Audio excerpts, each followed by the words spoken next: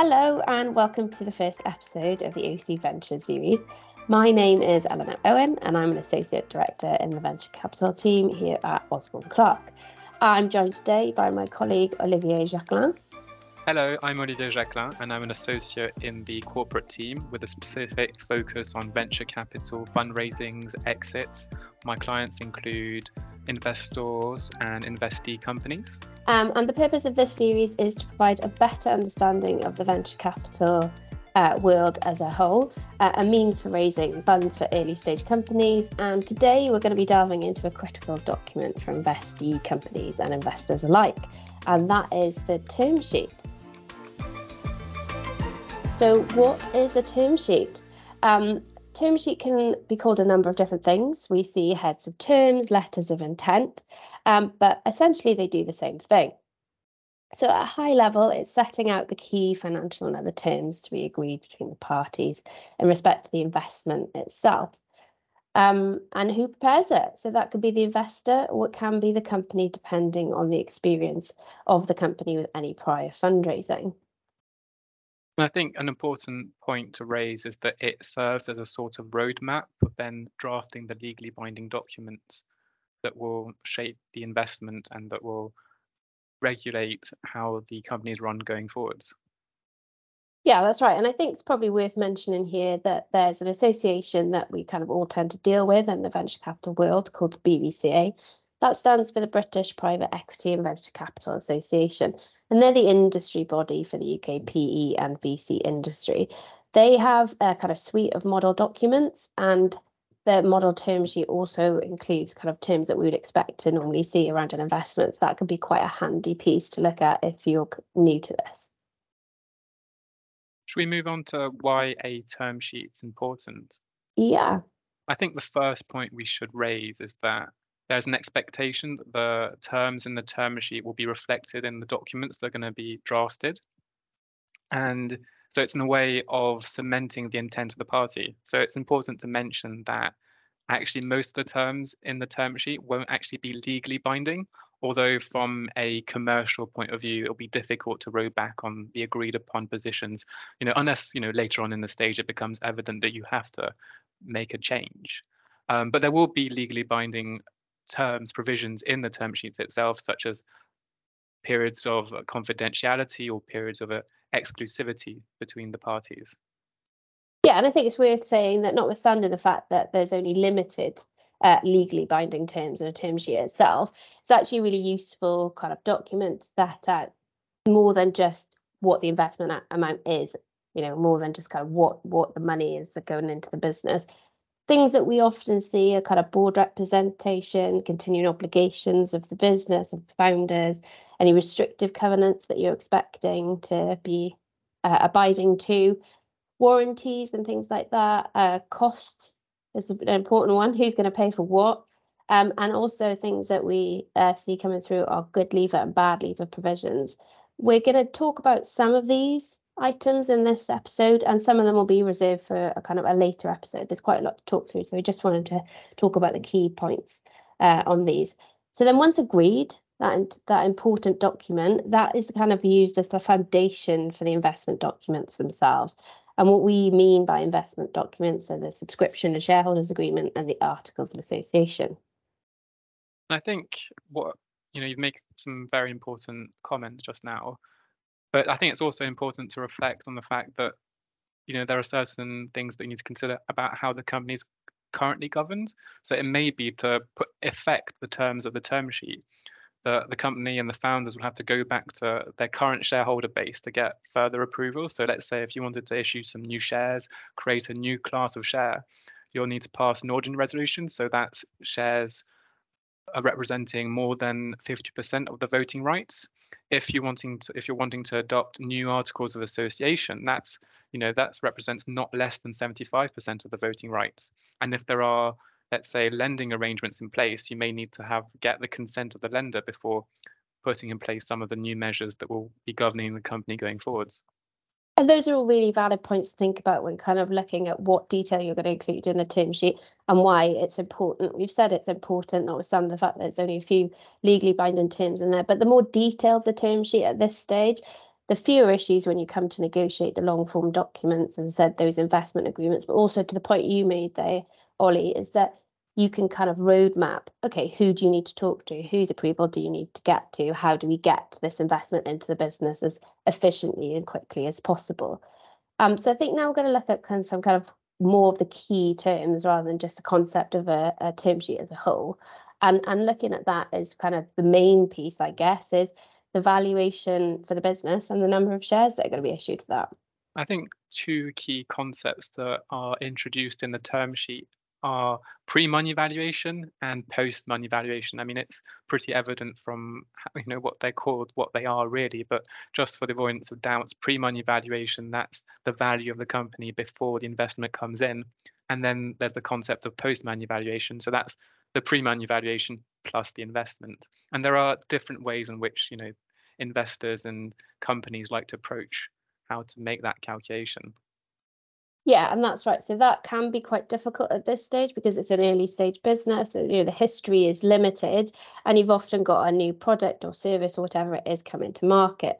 So the pre-money valuation, we kind of look at agreed upon the basis, looking at the company's financial track records, its forecast. But as you've said, each side might kind of have different emphases and values that they place on certain different aspects of the business. So that is kind of a pretty negotiated term really as to what you think the pre-money valuation is.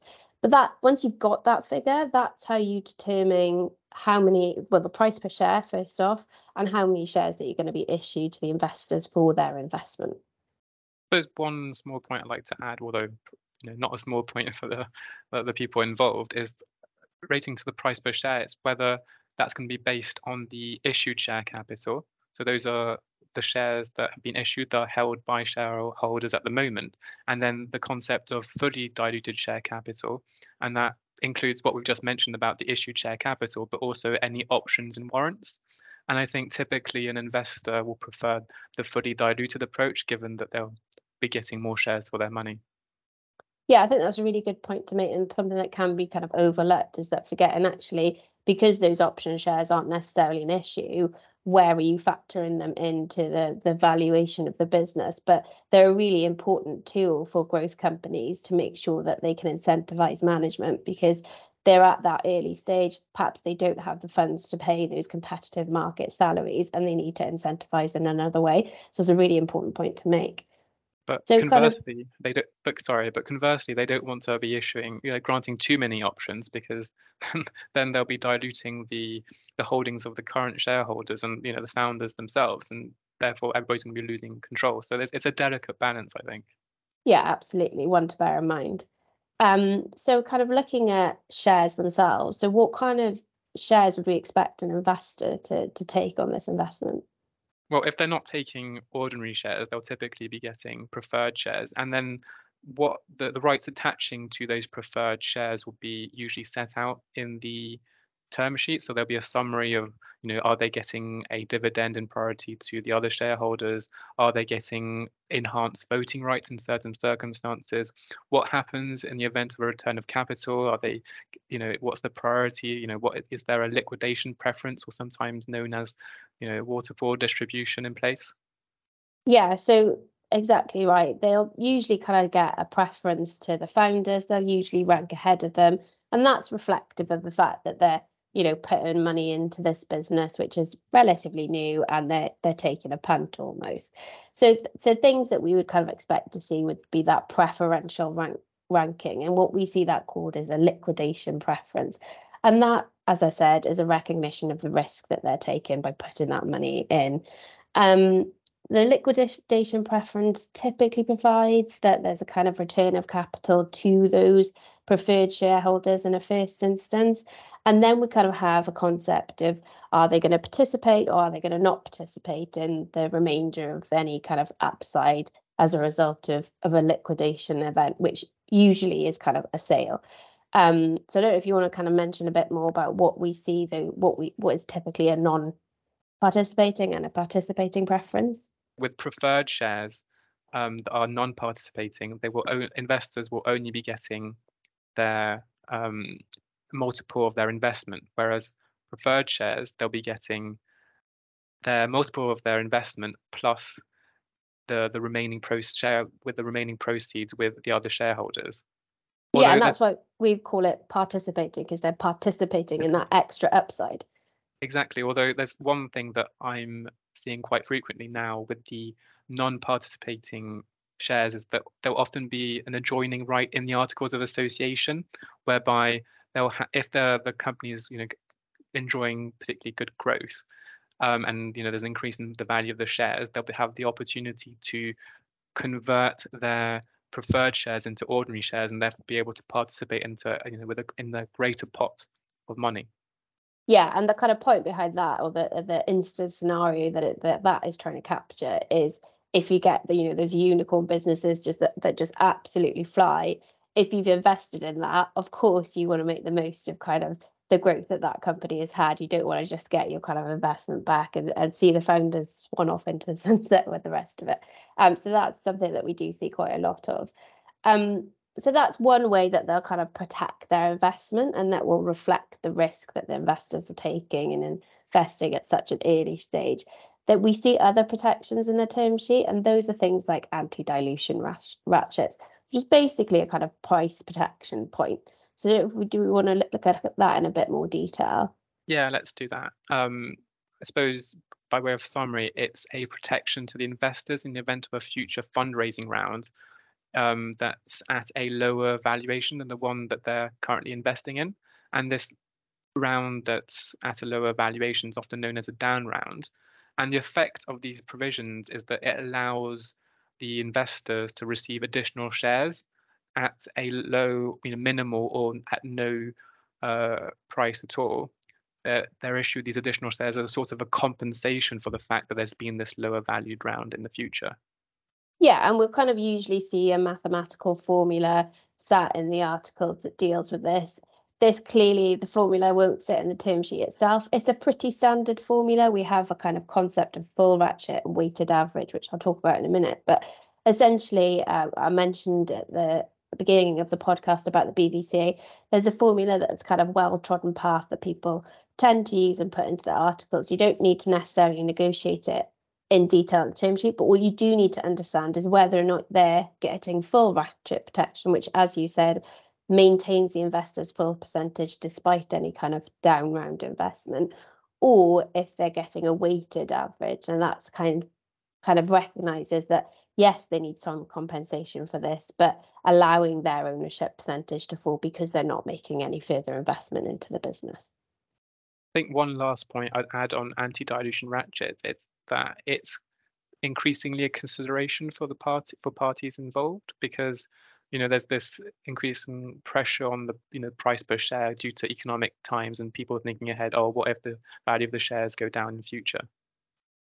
Yeah, I think that's a really good point to make. The market's moving and we're seeing trends in term sheets that are reflective of that market. And we mentioned that kind of non-participating, participating liquidation preference where you've got a unicorn. This is the other end of the spectrum, but it's the VC world. Things can change and things can move. So it's really important to kind of consider that. Just a couple of other things I think we want to talk about quickly is warranties. These are things that we see going into the term sheet. These are often given by the founders and the company. Some key things to think about when you're negotiating that is who's giving them. As I said, typically company and founders. And what's your limit there? Kind of at what point are you kind of capping your liability and your limit to the investors for any warranty claim? I think one interesting development that kind of goes against market practice perhaps is in the BVCA documents. I think that the warranties are only being given by the company. And to me, it was a bit strange initially thinking about this, because it's a way in which an investor can focus the mind of a founder. So I don't know what your thoughts are on this. Yeah, and I think what the warranty concept when it comes to the VC world is quite interesting, because it's different from the general M&A world. The warranties where someone's kind of walking away from a business are quite heavily negotiated, are quite detailed. You have your disclosure letter, which you will have in this instance, but ultimately the purpose of warranties in a VC transaction is to, as you say, focus the mind of the founders, get them to tell you whether or not there's anything in the business that you as an investor should know about. And then you kind of evaluate that. Does it impact the valuation? Does it impact your investment? That kind of stuff. So they're used in a slightly different way. And ultimately, no investor is going to want to sue the management that they've put faith in to run this business, which is kind of why the company gives them as well.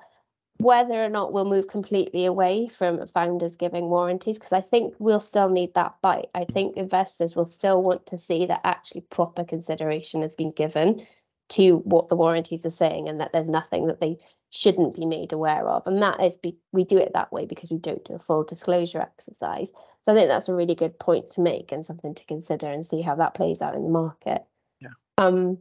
Another contentious point, I guess, that we see quite often is the good leaver, bad leaver provisions. We're not going to go into those in details in this episode. I think they're quite lengthy debated, and so they warrant a full episode themselves. But just to kind of put on people's radars that that's something that you should perhaps think about right now at the heads of terms stage. Just what, as an overall concept, are you prepared to give? What are you expecting to see? But I think that kind of deals with the key points that we want to talk about at the heads of terms. I don't know if there was anything else that you wanted to add, Ollie. I think that's everything today in terms of understanding the term sheet. We've seen what a term sheet is, why it's important, valuations, the rights attaching to preferred shares. We've talked about anti-dilution ratchets. I suppose, is there anything else you'd like to add?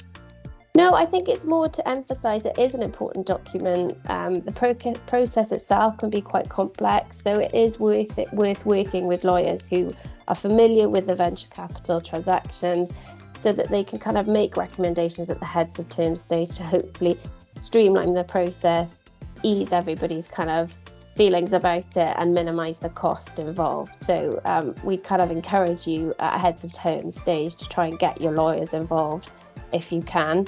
Obviously, here at OC, our ventures team is a market leader in advising on spin-outs, technology transfers, commercialisation and investment transactions. So feel free to reach out to any of us should you need any help with any advice on a term sheet. And in the meantime, we hope you're able to join the OC Ventures team next time for more discussions around the ventures world. Thank you very much. Thank you for listening, and until next time.